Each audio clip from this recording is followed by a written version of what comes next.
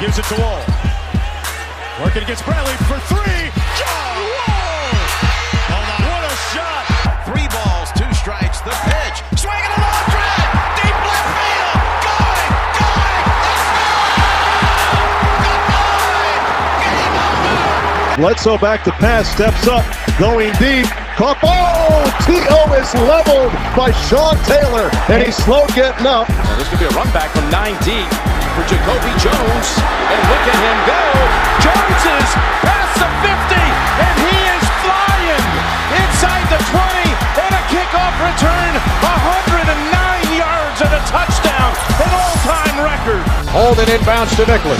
4 seconds, 3 seconds. He's across midcourt. 2 seconds, 1 second. Throws it up. And he got it! And the Terrapins win on the shot by Nicholas at the buzzer! Plays win! Plays win! Plays win! Plays win! Plays win! Puck in front. Connolly with a chance. They score! They score! The puck on a rebound for Lars Eller! And as the puck drops, the words that DC fans have been waiting to hear since 1974, the Washington Capitals are the 2018 Stanley Cup champions! Hey, what's going on, everyone, and welcome to the DMV Dispute. I'm your host, Jeremy, and you can find me on Twitter at jsquared021. And I'm joined today by my boys, Darren and Gerard. Darren, Gerard, how's everything going with you all?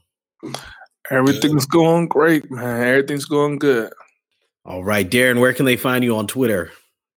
Y'all can find me at DBirdHoops. That is DBIRD Hoops on Twitter. Congratulations to former Wizards lottery pick Jan Vesely for EuroLeague MVP. Just don't come back to the NBA. We don't need you here. Wow. What about you, Gerard? Where can they find you? They can find me at Roddy KG. That's at RODDY KG. All hail Brand Broken. It's lit. Game of Thrones final episode was amazing last night. I'm sorry. I meant to tell you. I meant to ask you. Did you like the ending of Game of Thrones before we even started? Because a lot of people have been saying they did not like how it ended. Some people even said 8 seasons wasted. But you, as the only Game of Thrones fan on this podcast, was it a good one? I enjoyed it. I got into the show late, and so I didn't have 10 years of, building up with it and getting more excited each year it came out. I binge watched 7 seasons of it and got hooked. But I enjoyed it. I thought it was a good show. It's one of those things where one of your favorite shows is ending, so no matter what happens, you're going to be disappointed because it's over. They can't go back and fix it. You can't do anything about it, so you're just going to be upset. But it was great. The finale was great. The final. Read the last book. Read the last book, people. I'm not reading the last book. I don't read any of the books. And one thing before we go on, I'm not doing that. And one thing before we move on, I'm going to act as if I did not hear what you said, because I mean, like I told you all several weeks ago, I'm on season 2, so I'm way behind. Come on, man. All right, y'all. As always, we are proud to do this podcast from one of the top sports websites in the Washington, D.C. metropolitan area, and that is DMVSportsNetwork.com. They can be followed on Twitter and Instagram at DMV_SN. They have some great daily content on the website of all things DMV sports, whether it be professional, college, high school sports, and a lot more. So after you listen to this podcast, go ahead and check out DMVSportsNetwork.com. In addition, please be sure to subscribe to our show wherever podcasts are available, and that includes Apple Podcasts, Spotify, Google Play, SoundCloud, and many more. Let's get this show on the road. Last Tuesday at the NBA Draft Lottery, the Wizards were disappointed because they ended up getting the 9th overall pick. In last week's episode, we asked, where did you think the Wizards were going to end up in a draft lottery? Were they going to stay at the projected number 6, or were they going to move up a few spots, or were they going to move down? Darren, what did you say the team was going to do? I can't remember what you said. I said it would be so Wizards for them to drop to 9 or 10, and I predicted that's exactly what would happen, and that's exactly what happened. You're welcome, Wizards Twitter. What about you, Gerard? I can't remember what you said. I believe I said they were going to move up somewhere in that top 4. I thought that, hey, luck's been good to us in the lottery before. Maybe it will happen again. Not the case. Not the case at all. For the record, the New Orleans Pelicans won the NBA draft lottery. They're picking first. Number 2 is the Memphis Grizzlies. Number 3 is the Los Angeles Lakers. They moved up from the projected 12th spot all the way to number 3. And then number 3 was the Knicks. I'm sorry. And then the Lakers moved up to number 4. And they moved from the projected 12th spot to number 4. Our Wizards dropped from the projected 6th spot down to the number 9 spot. When you saw the results of the draft lottery, I'll start with you, Gerard. Was there a feeling of disappointment or just more like it is what it is? I mean, of course, it's a feeling of disappointment. The lottery is the one silver lining you have to a bad season. It's that one little glimmer of hope. Like, hey, we had an awful season. Injuries to John Wall, and then another injuries to John Wall. Dwight Howard being a broken back of a player. Markieff Morris being a mystery until he was traded. The Oubre trade debacle. All the stuff that happened this season that left a bad taste in your mouth could have been washed away with a top 3 pick. And even if they stayed at 6 and was fine there, it would have been, top 10 pick, top half of the lottery. It feels good. It feels really good. But then, karma or happenstance or kismet, whatever you want to call it, pushed the Wizards from 6 to 9, which they had a better chance of landing a top 3 pick than landing the 9th pick, which is ridiculous. But it happened the way it happened. It's unfortunate. It's just this draft. I've been hearing a lot of mixed things about the draft, where it's people saying it's top heavy, where it's going after the top 3 of Zion, Ja Morant, and RJ, that it's a huge drop off, and I don't see it that way. I think it's one of those things where this lottery class will be better than last year's lottery, and at number 9, there's some guys there available that are legitimate, come in day one and give you solid minutes right away. I don't want to see another Troy Brown rookie year or Otto Porter rookie year. Yeah, Idris was still. Or a Kelly Oubre rookie year. I want somebody to come in, be put into who's good enough to be put into the rotation and produce for you right away. So we'll see how it goes. But yes, I was disappointed from the very get-go. As soon as number 9 came up and I saw the Wizards, I was highly disappointed. I was not disappointed. In fact, I predicted this. So I was like, you know what? This is par for the course. This is So Wizards. # So Wizards on Twitter. Look it up. It's trending. It was trending that night. All right. But I mean, this is just par for the course. That's what it is. All right. I'm going to say this, and feel free to just jump in if you think it's crazy. On some level, I believe that the lottery is absolutely rigged. And I'm going to tell you exactly why. Okay? There is no huge storyline if Zion Williamson is drafted by the Wizards at number 1. There's no big storyline. There's nothing that makes it interesting. It's like, oh, the Wizards are such a mediocre team that they often just aren't even worth talking about unless John Wall was at Rose Bar on a Saturday night instead of training or working out, which I'm sick of hearing. railed about this earlier this week, but I'm not going to get into it now. But it's just like the Wizards, there's nothing that anybody wants to talk about. If you look at those top 4 picks, there are storylines there. There's storylines for nearly any of them getting the top pick, except for obviously Memphis. But there's still Memphis.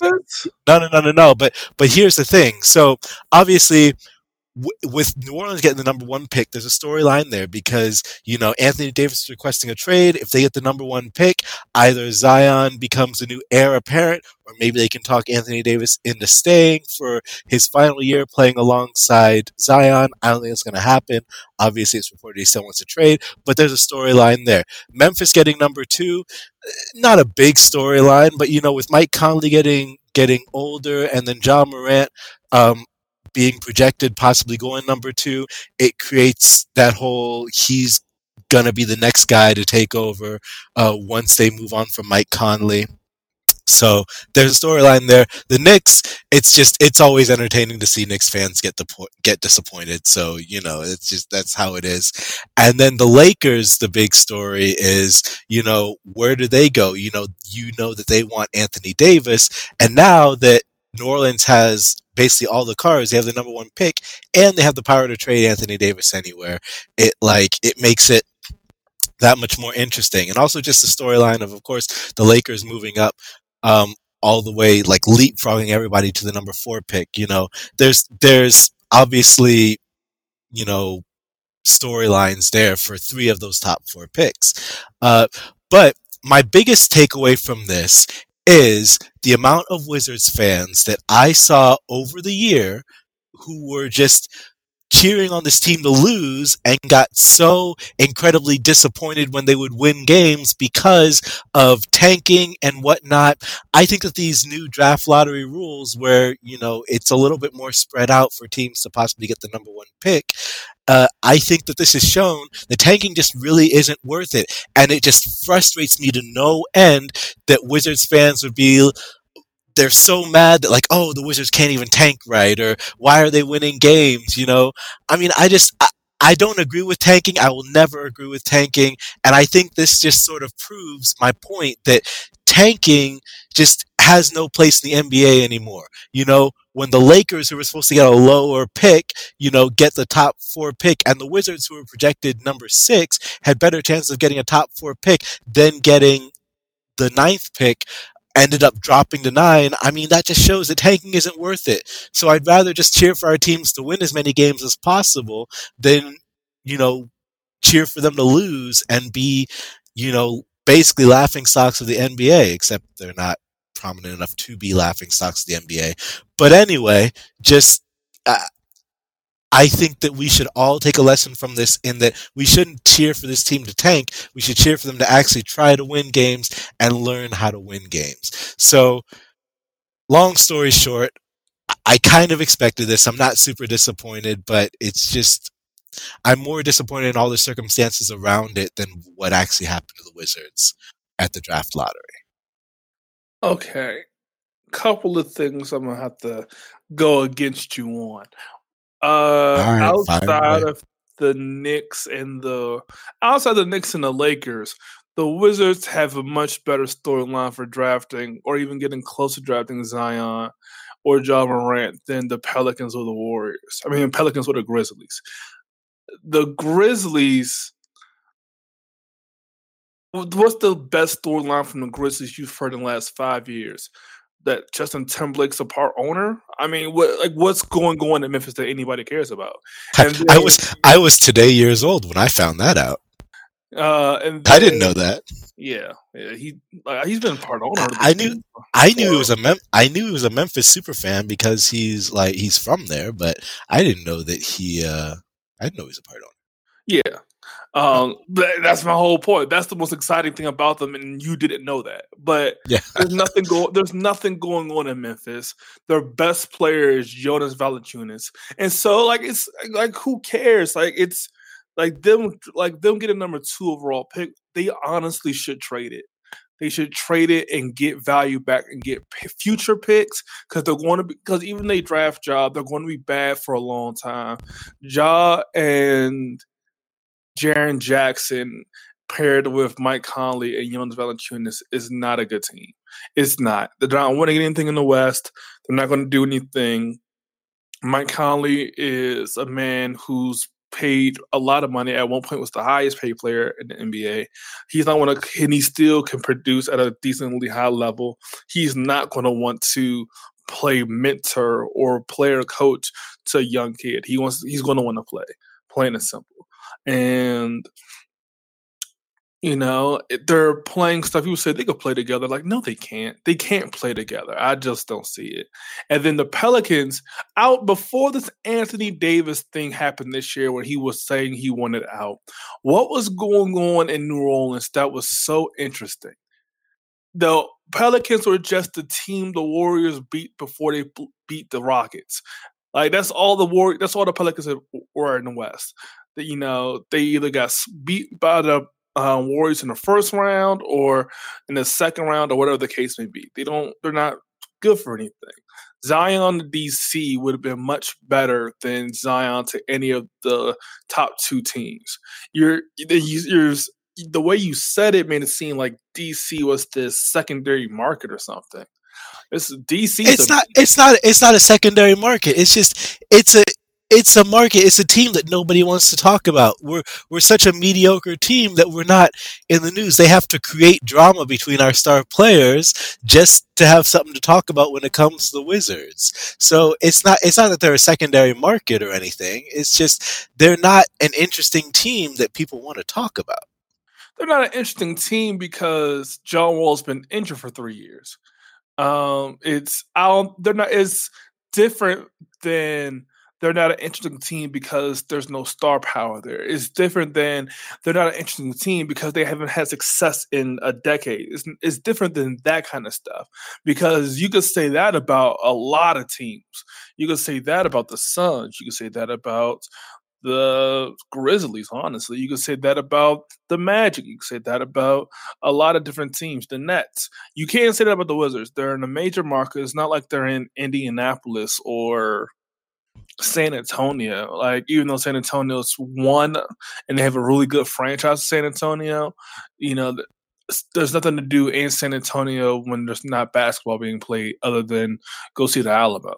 And so DC's a major town, and it's well documented, and we know this by being young black men who live in the area or from the area. It's a very good area for athletes to raise their families and to have their families to be a part of the community.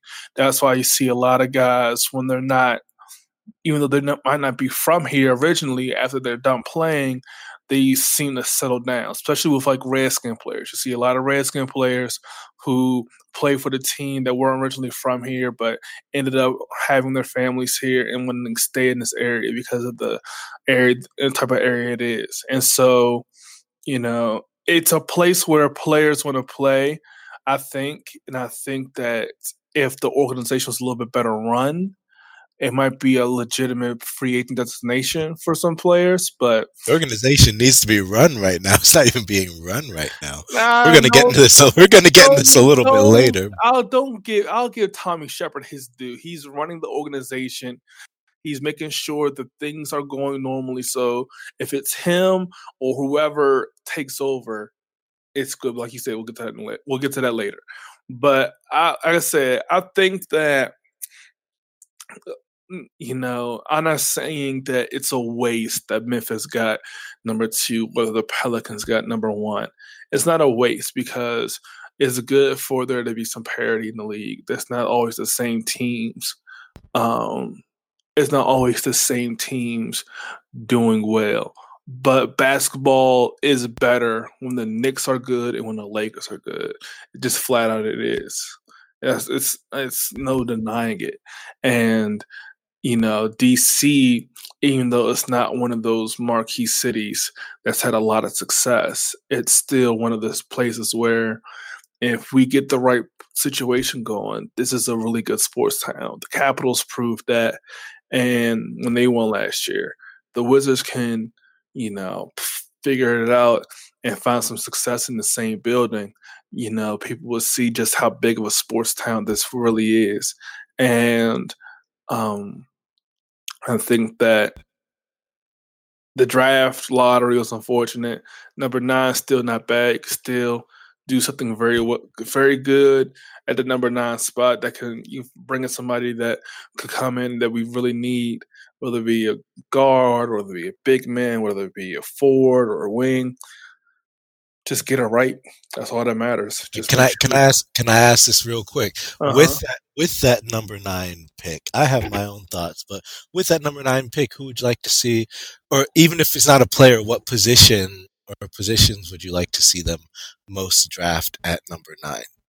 Forward, ideally a guy who can play either the 3 or the 4.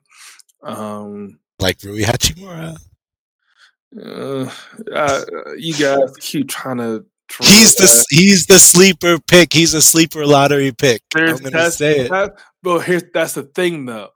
I don't like sleeper lottery picks because, and we're not in a position to draft a sleeper lottery pick. Like, it's one of those things where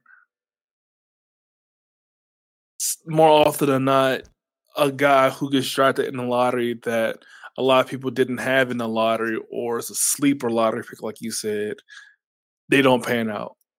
I'd rather get the guy who's probably more likely than not never going to be a superstar, but will give you legitimate starter numbers and gameplay and is going to be relatively healthy throughout his career than the guy who, if he reaches his max potential, he'll be a superstar, but it's either that or he's going to be a complete bust. I'd rather have the guy that's going to give me that's going to be a starter for the next 8 years. I don't want, like, honestly, if I was a GM, I probably wouldn't have drafted Giannis where he got drafted. I probably wouldn't have. I see why teams didn't draft him. Because, yes, it turned out great for Milwaukee, obviously. He'll probably win the MVP this year.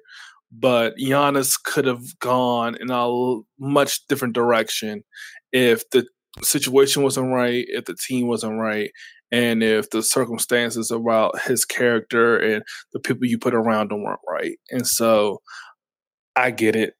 We're not in a position to draft a sleeper guy. I need somebody who's going to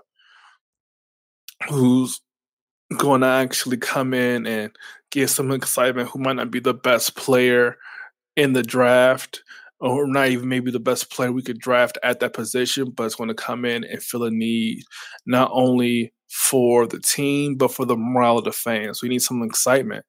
There's nothing exciting about this team. Nothing at all. And your boy from Gonzaga, is that the school he plays? Gonzaga. That's not going to do it for you. I'm so sorry. From Gonzaga and Japan before that. That's not going to do it for you. I'm so sorry. I don't see it happening. I don't. I like Nasir Little at number 9. Okay, I can see that. I wouldn't mind that at all. I like a shooting guard. I like somebody who can back up Bradley Beal. That's. I wouldn't mind Romeo Langford at number 9. I wouldn't be mad at that either. Like you said, a guy come off bench, back up Bradley Beal. If you go small ball, push Brad to the 3, Romeo at the 2. I ain't mad at that. Nah. Would I even be mad at a point guard? Nah. It'd be my last option. I wouldn't want to draft a point guard. Last question, what about Bruno Fernando? Not at number 9. God, no. At number 9, you're asking me about Bruno Fernando? Yeah, definitely not number 9. I feel like if he might be number 59. I feel like if Ernie was still in charge, that would be the kind of move that he would make. If Ernie drafted Bruno Fernando at 9, I'll drive to his house myself. That might be the dumbest thing he would have done outside of trading the number 5 pick for Randy Foye and the white boy who could shoot. Yeah. Oh well.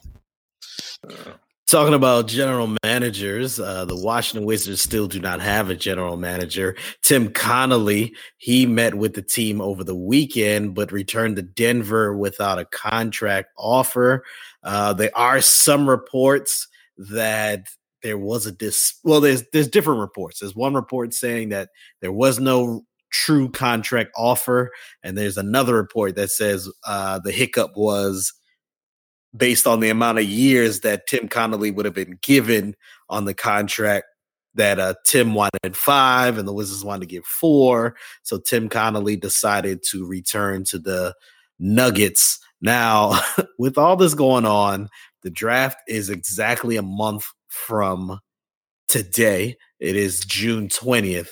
I mean, what kind of position are the Wizards in right now? Let's start with you, Darren.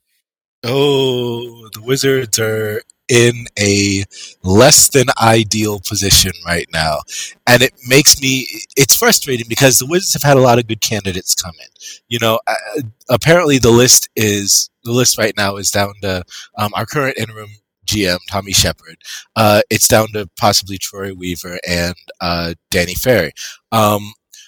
Troy Weaver, I love. I've raved about him before. I've talked about him on this podcast before. Danny Ferry is also a good choice. You know, he's got DC connections with his father. You know, being here for the championship year, 1978. But you know, it's not a good situation to be in because at this point, we may as well just stick with Tommy Shepard, who's been making all the decisions anyway, and give him at the very least like a 1-year deal because, you know, it's just too close to the draft. And, you know, the combine is going on already. You know, we've already got guys there evaluating talent. And if you bring in somebody new, it's entirely possible that the talent evaluation process and, you know, interviews and whatnot, all of this just kind of starts all over again. And it's really too late for the Wizards. Well, it's not technically too late, but it's too late for the Wizards to start all over again with a new guy in the position. So, you know, I love Troy Weaver. I've raved about him. I've wanted him here, honestly, for years when it was very clear that Ernie was not the GM that was going to take the Wizards to where they needed to be. But, you know, I'd rather stick with, you know, who we've got and at least know that there's some sort of consistency going through the summer because, you know, this is not good. I feel like the Wizards put all of their eggs into the Tim Connolly basket. It was pretty clear when they interviewed everybody once and didn't even bring anybody in for second interviews until I think it was this week, right before Tim Connolly agreed to meet. I think Troy Weaver and Danny Ferry both came in for second interviews earlier this week, if I'm not mistaken. Or at least they were spoken to this week. But I feel like Ted was really shooting for Tim Connolly, and either he bungled it or just Connolly realized that he has a good thing going on in Denver. And I don't blame him for that. I do blame Ted if he is the one that bungled it and just didn't want to give that 5th year or whatnot.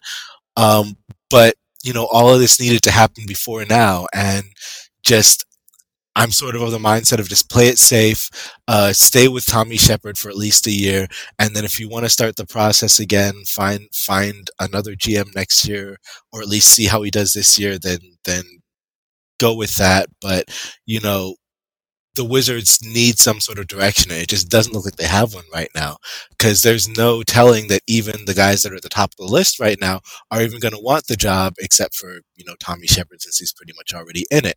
So it's too late to just start over. So we may as well just go with who we've got now. So that's kind of where I stand on it right now. But I'm disappointed, and it concerns me that the Wizards are still in the situation where we haven't had a permanent GM for almost 2 months now, with the draft coming up so soon. It's not a good situation to be in.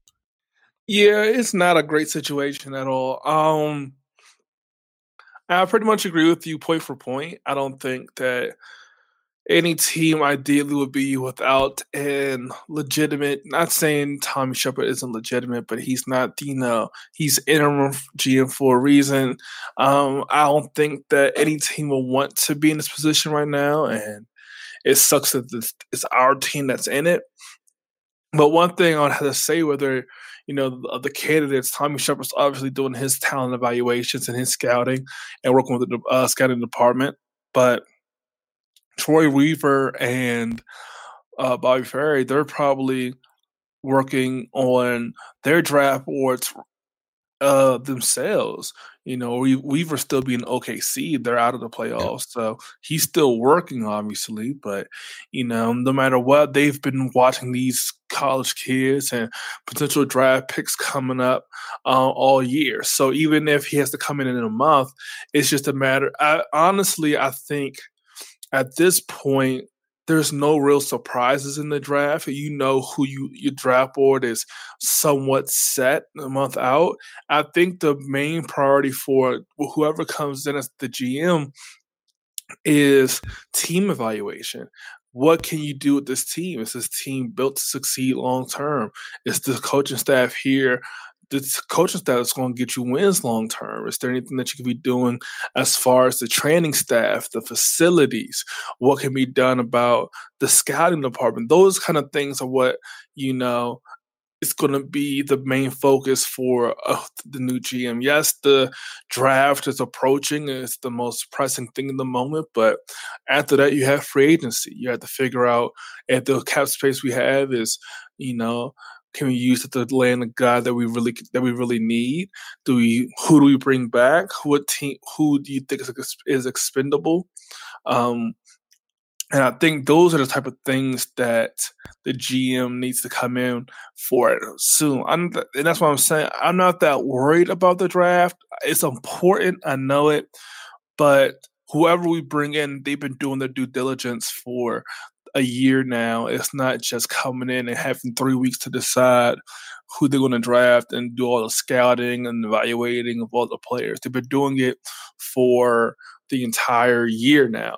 It's just going to be a matter of who fits this team best and trusting the type of scouting that's been done by the guys in-house already. But I think it's just more about evaluating the team itself and making sure that this is a team that's working under a winning environment. Right, but that's just it. They've been evaluating based on their individual team needs, but when you look at it, there's a lot of decisions that need to be made. Like who do you bring back that's already on the roster? What does this team need in addition to who should we draft? There's a lot that goes into it that, I think, yeah, they've obviously been evaluating talent, this whole time, but, you have to really know this team. You have to know how this team operates. You've got to know what's the situation with John Wall. How is he going to progress? Are we going to operate under the assumption that he'll be back towards the end of next year, or do we operate with the assumption that he's just out? You got to talk to Bradley Beal. You got to talk to Ted. You got to talk to the other guys in the organization that have been here. You got to see who's also available in terms of like free agents and who we could realistically get here to help this team at least, obviously not win a championship because we're much farther away than 1 year's prep is going to take, but who can at least get us to being competitive and ideally, back in the playoffs, because Ted's mindset, at least from what he said, seems to be playoffs or bust at this point. Not even championship, just making the playoffs. I firmly believe that if the Wizards had made the playoffs this year, Ernie would still have his job, which is sad and disappointing. But, that seems to be where Ted Leonsis is. So, you have to look at all these things and figure out what's going to be best for this team in that aspect. I think one thing that I want to have the new GM really focus on is a conversation with Scott Brooks. If I was taking over the team and I had a meeting with the head coach, I think my very first question to him would be, why didn't the Wizards make the playoffs last year? I think that's a question I want to hear from Brooks. I understand, see what he says as to why. And I think that's something like you just said. He has to, whoever the new GM is, has to go and do all that.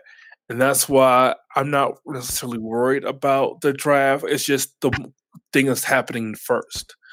I'm not worried about it in the sense that, yes, he has to understand this team. He has to understand our needs and draft based on that. Like, he can't go out and, draft. I mean, it doesn't matter what position he drafts. It's not like we have a super stacked depth at any one position. So any pick will be justified. But it's not like he can go out and just fumble the number 9 pick. But at the same time, if he does it and does it correctly, it will just completely shape the rest of the off season and open the doors to a few questions, open the doors to different possibilities. Okay, so one super quick thing.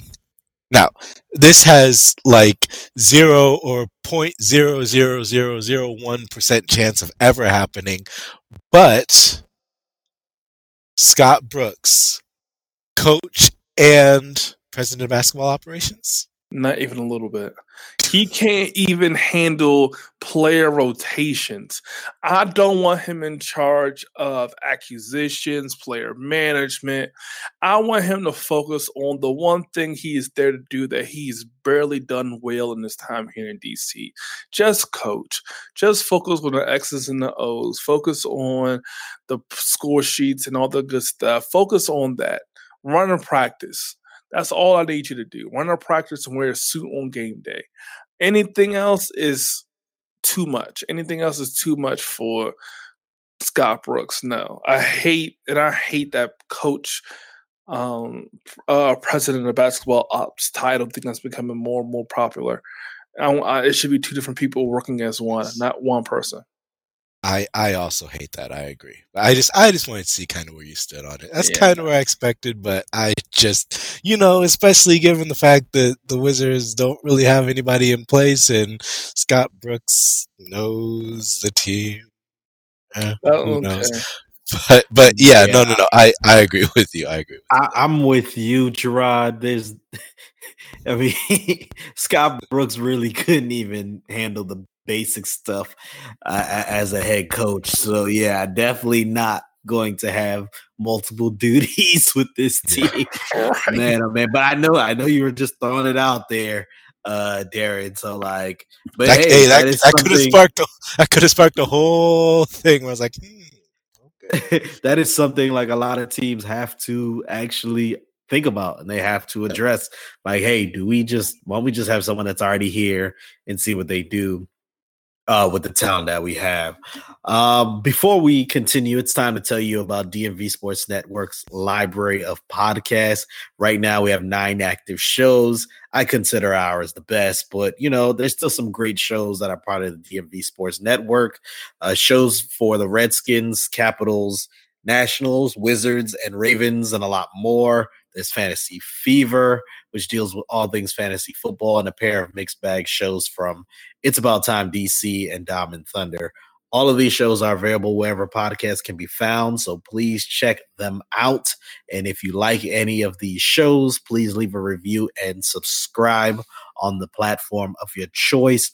Let's now get into the Washington Redskins. Today was day 1 of organized training activities, also known as OTAs. And 10 minutes into the OTA session, linebacker Reuben Foster went down with a knee injury. He was carted off the field, and then later it was diagnosed as a torn ACL. He'll be out for the entire season. Start with you, Darren. How impactful is this injury to Reuben Foster?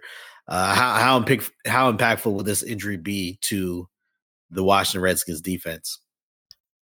Well, I was really excited about Reuben Foster. I was really excited to hear that, the most that the NBA was going to do was just fine him 2 game checks and that he'd be available at the start of the season.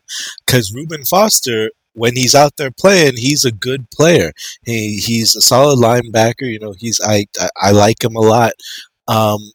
This is disappointing, and I think it does hurt the Redskins defense. I don't think it's gonna be a reason why the Redskins, lose. I don't think he's going to be like a game changer in that he necessarily affects how many games we win or lose. But, his absence is definitely going to be a factor. It is something that, Gruden was counting on. I believe there was a report that Gruden actually wanted to draft Foster originally, and then they opted to draft Jonathan Allen, if I'm not mistaken. But I know that Jay Gruden really likes him a lot, and I think he would have been good for this team. But I think one of the bigger things that I'd like to focus on here is just the fact that these leg injuries keep happening to our Redskins players. And I've said this, I've said it all year. Something needs to be done about the Redskins, athletic training staff and whatnot, because I think this rash of injuries, I know that football is such a high contact sport, like injuries like this happen all the time, and they're just a part of the game. But I mean, something is wrong when your players are getting these kind of injuries, particularly lower body injuries, with this amount of frequency. We had 2 quarterbacks with broken legs last year, one who is possibly in danger of never playing football again, and just Darius Geis, obviously, he was out all season with his knee injury, and now Foster is out all season with his knee injury. Something needs to be dealt with as far as, our athletic training staff, and just, overhauling and improving it so that we can do more to protect our players, because this isn't right, and I don't wholly blame the players for these injuries, but something needs to be done about the Redskins training staff and just why these injuries keep occurring. So that's my biggest takeaway. But obviously, praying for Reuben Foster. Hope he gets better. Hope he's able to come back and still play his game. But this is definitely a problem, and we've had players that leave here and say that we're injured. Like, most of the time they're here, and then they leave and they end up being healthy and playing well on other teams. So, that's a pretty bad reflection on our team and our training staff, and just, something needs to be done about that as far as the Redskins organization goes, because this is just honestly unacceptable. But, Reuben Foster, hope he gets better. It's a shame he's not going to be able to play, but, wishing him well. But yeah, his injury was very bad. Yeah, the injury, of course, when I heard it, it was just like, oh man, skins can't catch a break, and it's one of those things that's just like, and it's at one of those positions where the depth is really, really thin. Now, Foster out of the lineup, projected starters to inside linebacker are Mason Foster and Sean Dion Hamilton. And that's not necessarily a bad thing, but Mason Foster, we know who he is. Yeah. And Sean Dion Hamilton, he's had glimpses of playing time, but nothing to really say that, he's ready for the show. He's ready to be a starter in year 2, and he has injury issues as well. And so he's the reason why he was available so late in the draft when he got drafted, because he had a broken back or something to that effect, or something like that, I believe. And some kind of back injury. Or leg or knee issue, or either way, he had an injury and that he had to come back from. I think that with Foster going down, I think it's becoming clear that there is a huge issue, like you said, with the training staff. I think I said on Twitter today, if there's a hot seat in DC for the Redskins. It's none hotter than the training staff. It has to be. There has to be changes because there has to be something done about all these injuries. And Reuben Foster, I think you said that you don't think he was going to affect a lot of whether or not we win or lose. I strongly disagree. I think Reuben Foster was going to be a huge part of whether this team has a 3-13 season or a sniff a wild card spot type of season, because like I said, the depth and talent drop off at middle linebacker is very, very steep. Maybe more so than any other position outside of safety, where you take away one of the starters like we have now, and it's a lot of question marks. They're talking about having to bring in people from outside the team right now to come in and just to get through camp. So they're looking for veterans. And the top 3 candidates I saw earlier today were Will Compton, Zach Vigil, and Manti Te'o. And that right there is scary, that those are your 3 best options, because it's a position that was really weak in free agency to begin with. And you wait, and now this comes up right at the start of OTAs. So now you have to scramble, figure out what you're going to do. We have Shane Ray, who was drafted this past a month or so ago, but he's a special teams guy at best. He's not, he's probably going to be a borderline practice squad guy. And so you can't expect him to make any real significant minutes. And if you do, you're kind of forcing his hand and speeding along the development of his game. And I think that'd be a mistake. I think that with or without Reuben Foster, we weren't a locked playoff team. So I guess I see your point there with that, where we were going to be out the playoffs with or without him. But I think the defense took a hit because Reuben Foster was supposed to be that 3-down linebacker that can defend the run and is solid against the pass. We haven't had that since London Fletcher. And I think that without that, you're back to what you had last year, with Foster and Deion Hamilton playing that Zach Brown role, that athletic guy, that high pursuit guy to get to the ball, but nobody really being able to help out on the passing downs. And, then you got the Josh Harvey Clemens coming back, and it really does throw a whole big wrench in everything. Like you said, hope he gets well, hope for a speedy recovery, because if without him, this doesn't look like a truly improved defensive unit. Without him, you had Landon Collins is an upgrade over DJ Swearinger, but outside of that, you're just hoping that guys you already have here develop. So we'll see. Yeah, I mean, and I don't want to discount Reuben Foster's impact. Like I do think that it impacts our defense for sure. I'm not disagreeing with that. I didn't mean to imply that, it's still the same defense with or without Reuben Foster. I don't disagree with I don't believe that, but I believe that in the grand scheme of things, I believe the issues regarding the Redskins and like their depth and whatnot, I think they go deeper than Reuben Foster, so that, I don't think they're going to be the difference between. I don't think Reuben Foster is the difference between like, a 5-11 season or like a 10-6 season or 11-5 season or something like that. I don't think he's that. I don't think he makes that. Not that extreme. If you say 5-11,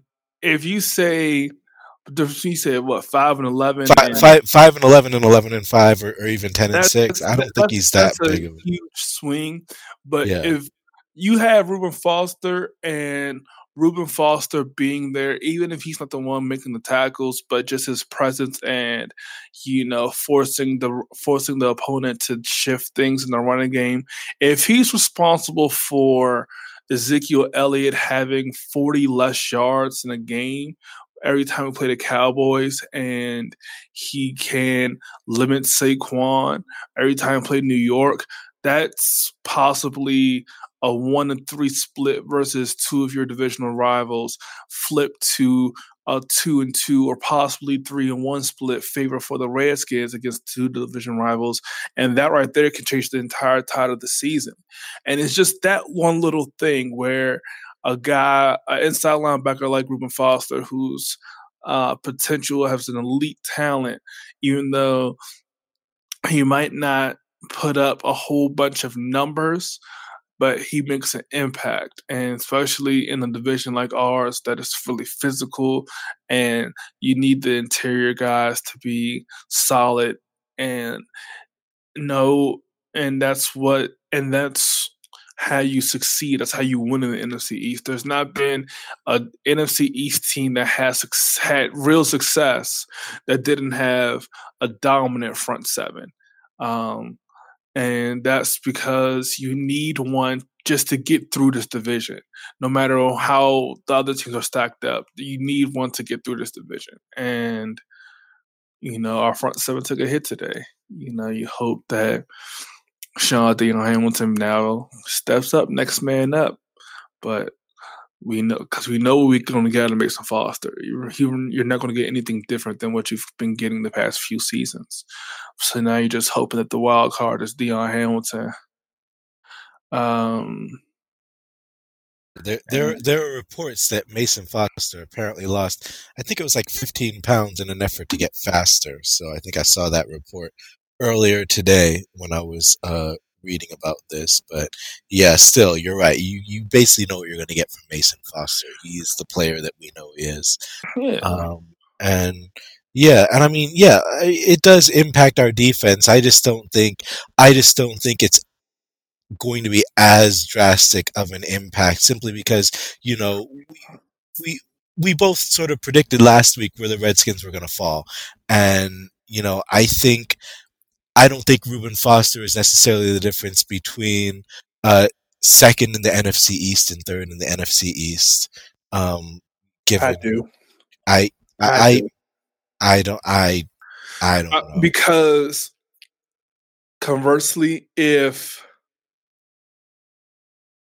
Zach Brown's able to be a legitimate starting inside linebacker for you, then games we had against top running backs and top tight ends would have been a lot more level, and we would have seen a more balanced defense. And I think that's what the Redskins are necessarily missing. I think the front seven is really good, especially now that you add Montez Sweat in there. That the front seven is really, really good.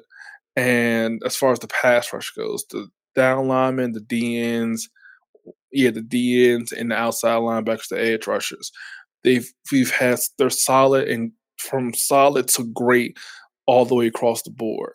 And, it's the interior linebackers that really mess you up, and it's just the middle of the defense between the linebackers and the safeties is where you had a whole bunch of issues this past 2 seasons. And you like guys like Zach Brown and DJ Swearinger. You like those kind of guys because they're improvements over what you had. Zach Brown's improvements over the Keenan Robinsons of the world, but he wasn't a legitimate starter, unfortunately. And Swearinger was an improvement over the Will Blackmons and the Chris Hortons of the world, but it wasn't a setup. He didn't elevate the team. the way you really wanted to. Reuben Foster had the ability to do that because that's what he was coming out of college, coming out of Alabama. That's what he was. So he got drafted where he got drafted. He was, he has the potential to do that. And now that potential was gone. And you replace it with somebody who played alongside Reuben Foster at Alabama. And so the intangibles that you got from coming up in the Alabama program, that's still there. That camaraderie that he has with John Allen and Landon Collins and Deron Payne, that's still there with Deion Hamilton to start lineup. But now you have a position battle and question marks at a position where you didn't before. And the middle linebacker spot being the voice of that defense, it's never a good spot for that to be the case, especially when it wasn't the case going into OTAs, when injury or trade or disciplinary issues or whatever the case may be force you to make personnel changes. Is always when things start going off the rails. True. I can see that. I just have a little bit less faith in this team than you do. Oh, I don't have any faith in this team at all. I think we're going to be awful. I think Reuben Foster was the difference between a 3-13 team and a 6-10 team. Don't get me wrong. That's not a 3-13 and a 4-12 team. No. But I think that that his type of play and his potential can help sway games in our favor. And I'm not saying he's going to be, Ray Lewis or anything like that. That'd be great. But I'm not saying that's what he was going to be. But I think that just having a guy that not only is a respected locker room guy, but dominates and does things for you on the field is what this team, especially the younger guys on the team. Reuben Foster's young himself, but especially the guys that the rookies and the people like Deron Payne really would have appreciated. But we'll never know. We will never know. We'll have to find out next year, maybe. Hopefully. All right, let's now move on to the Washington Nationals. The last 6 games, which was 3 games between the New York Mets and 3 games between the Chicago 3-3 split. They won the series against the Mets 2-1, but lost against the Cubs 1-2. And general manager Mike Rizzo made some comments and actually said that he believes that this team can still win the NL East. Obviously the Nationals the players are going to want to actually win.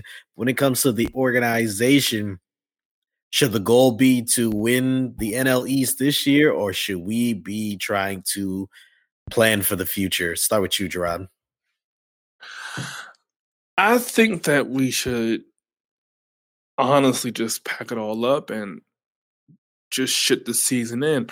I don't think that we are built to make a run this year, and I'm not going to give Darren an aneurysm by saying we should tank, but I don't. You know where I was going. But at the same time, it's one of those things where, what might be looked at as tanking by some people, it's development of your youth players, your younger players. And I think that, if you feel like you're not going to really be in the contention to make a run doing what you've been doing and doing what you set out to do with the plan and you had in place before the season started, at that point, you say, you know what? Let's have some fun. We're going to put some guys. We're going to play with the rotations a little bit. Play with the lineups. We're going to try to get our pitchers some win. Our ace pitchers. We're still going to try to get you guys some wins. We're going to try to get our best bats some runs. we're not going to just blow all this up, but we're also going to, try some things strategically that's a little bit different because we're at this point, we don't have anything to lose but the potential to grow. I think that this team is heading for, new manager and, shakeups to the roster come time in November. But I think that it's one of those things where do what you can to make the product entertaining. Yes, winning is the easiest way to do that, but if you can't win games, people would rather see exciting losses than, just frustrating losses. And so I think that that's the way to go. That's the way I would want them to go. I think that I can get excited about, this Soto kid. He's, I can see him winning an MVP in 2 years. I can get myself excited about that, and I can get myself excited about whatever other young players that they give a little bit more of a light to. But I think trying to steer the course is going to just end up costing people jobs and frustrating them, and it's not going to ever get to the point where you really want it to be.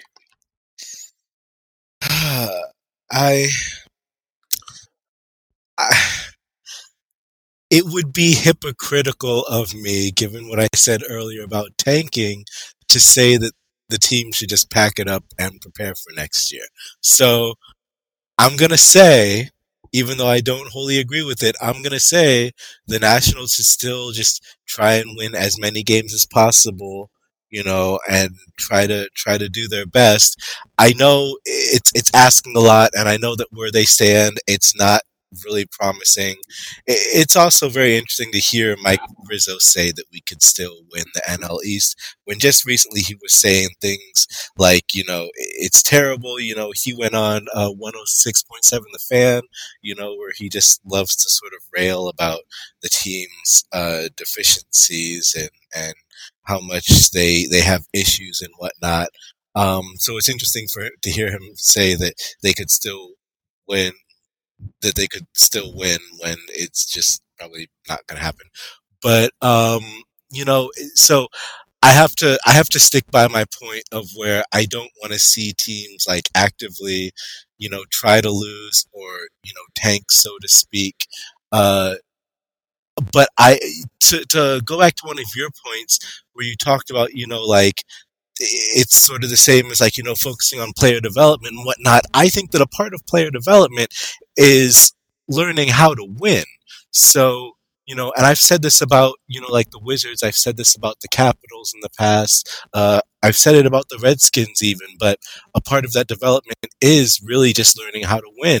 And I don't think, so I don't necessarily believe that you need to lose to develop players, or that you just need to pack it in and just focus on the future. I think that with the guys that you've got here, if you can do something to teach them how to win games or to teach them, what it takes to actually, be competitive, then I think that really means a lot. But, I'm just going to go ahead and say that I don't believe that the Nationals should just sort of pack it in. I do believe that they should start thinking about next year, obviously, because, I don't really believe that this season can necessarily be saved. But, I'm also not going to be in favor of just, so to speak, cheering for them to lose in that aspect. But, I just have to stand by my point of where I want them to win games, even if it seems like the least feasible option at this point. I still want to see my team win games. Yeah, and I think that's how every fan feels. And as bad as all of the teams that haven't won anything, so pretty much everybody but the Capitals. I mean, the Nats have been good; they just haven't won.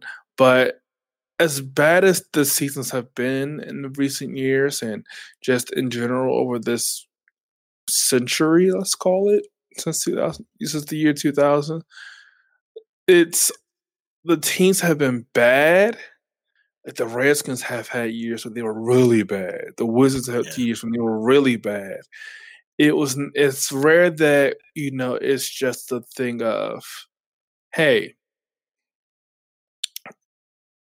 let's just go out there and see what it's like. Like the fan bases here are very, very hopeful for whatever reason. This is probably the first time. This time right now might be the very first time in maybe ever that Skins fans and Wizards fans are dwindling.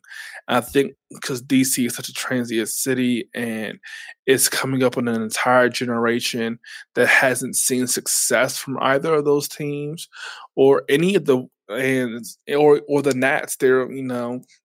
The Nats were the only team in town, and they were good, and they are still very good, all things considered. But it's one of those things where they're losing fans, and they have to figure out, as much as it's about the game itself. You got to have fans, and sometimes you get fans from winning. Most times you get fans from winning. 8 years ago, Golden State was known by nobody. You ask a 12-year-old kid or a 15-year-old kid back in 2010 what city Golden State played in, they probably would have said LA. And so it's one of those. Ask them who Run TMC is. You'll get some funny answers. And so it's one of those things that, the Nats are in a situation that they haven't been in since they came to DC, where they're not very good, where they have names and there's excitement going into the season, but it just doesn't live up to it. And so now they have to try to figure out. Now they'll have to figure out how to operate just like the other teams outside of the Capitals had to do, and that's how do we operate when we're not good? Because they've probably forgotten how, and it's the teams that know how to operate when they're bad that don't stay bad for long. And because, look at the Colts. They somehow went from one iconic quarterback to probably another one, and zero time at all. And so, and then Andrew Luck went down. They were really bad again, and then they turned it right back around with Andrew Luck coming back and building a defense for him. And now they had another good draft this time, giving him some weapons. And it happens all the time. The Cubs, for the longest time, couldn't buy a win. They were this iconic team, the Chicago Cubbies. Chicago people love their Cubs, but they just couldn't figure out how to get it done. But they always had these spurts where they were contenders and they would get close but could never really put it together, and they would blow it up and try it again, and it finally stuck, and he was able to get all the right pieces together at the right time and finally win a World Series in however long it was. And so I think that it's the teams that can figure out when they're bad, figure out when to cut losses, and figure out how to get good again. It's the teams that, have continuous success. And, of course, be able to pay for players and pay contracts helps. Baseball is different, and not different, but kind of unique in that way, where old money really does go a lot further than some of the newer teams left anywhere. But it's, a really good sport for quick turnarounds. If you're able to recognize it and willing to sacrifice the winning of some games today for the winning of championships tomorrow. Yeah, and as we speak, well, as we've recorded this, the Nats have dropped another one to the Mets, 3-5. Nice. So they've dropped again. So that's yay. Yeah, the Nationals. I don't know. I mean, and it's I don't know. I got nothing to really add to this. It's just really disappointing, to be honest, that this season is going the way it's going. We said before the season even started that even without Bryce Harper, all the acquisitions, this team should actually be okay and should be able to, possibly win the NL East. And it wasn't just us. It was a lot of MLB experts were saying that. Mm-hmm. So, it's just really unfortunate that the season's going this way. It's only May, but you usually don't see big comebacks like this happen with baseball teams. So the only thing that, in my opinion, that we should be looking forward to is seeing who we can get in the All-Star game. And it would make it better if the All-Star game was here in DC like it was last year. But, man, I guess all we can look forward to is to see who'll be in that game. Anyways, that will do it for us here at DMV Dispute. Just want to remind you all, you can follow us on Twitter at DMV Dispute. And before we go, just want to also remind you all to subscribe to the podcast wherever it's available and leave us a review on the charts. You can find us on Twitter. I'll remind you all again, our Twitter page is DMV Dispute, but our personal Twitter pages are as follow. I am J2 Gerard, where can they find you? Find me on Twitter at RoddyKG. That's at RODDYKG. Thanks for listening, guys. Well, what about you, Darren? I am DBird Hoops. That's DBIRD Hoops on Twitter. Join me for some WNBA talk this week because the WNBA season starts on Thursday and the Mystics open on Friday in New York. So join me for some Mystics talk if you want. All right. Don't forget to check out DMVSportsNetwork.com. Follow them on Instagram and Twitter at DMV_SN. And if you want to join the team, contact them via Twitter, the website, or shoot them an email at DMVSportsNetwork@Outlook.com. Thanks for listening, and we'll talk to you all next week. Peace. Peace out, guys. Thanks.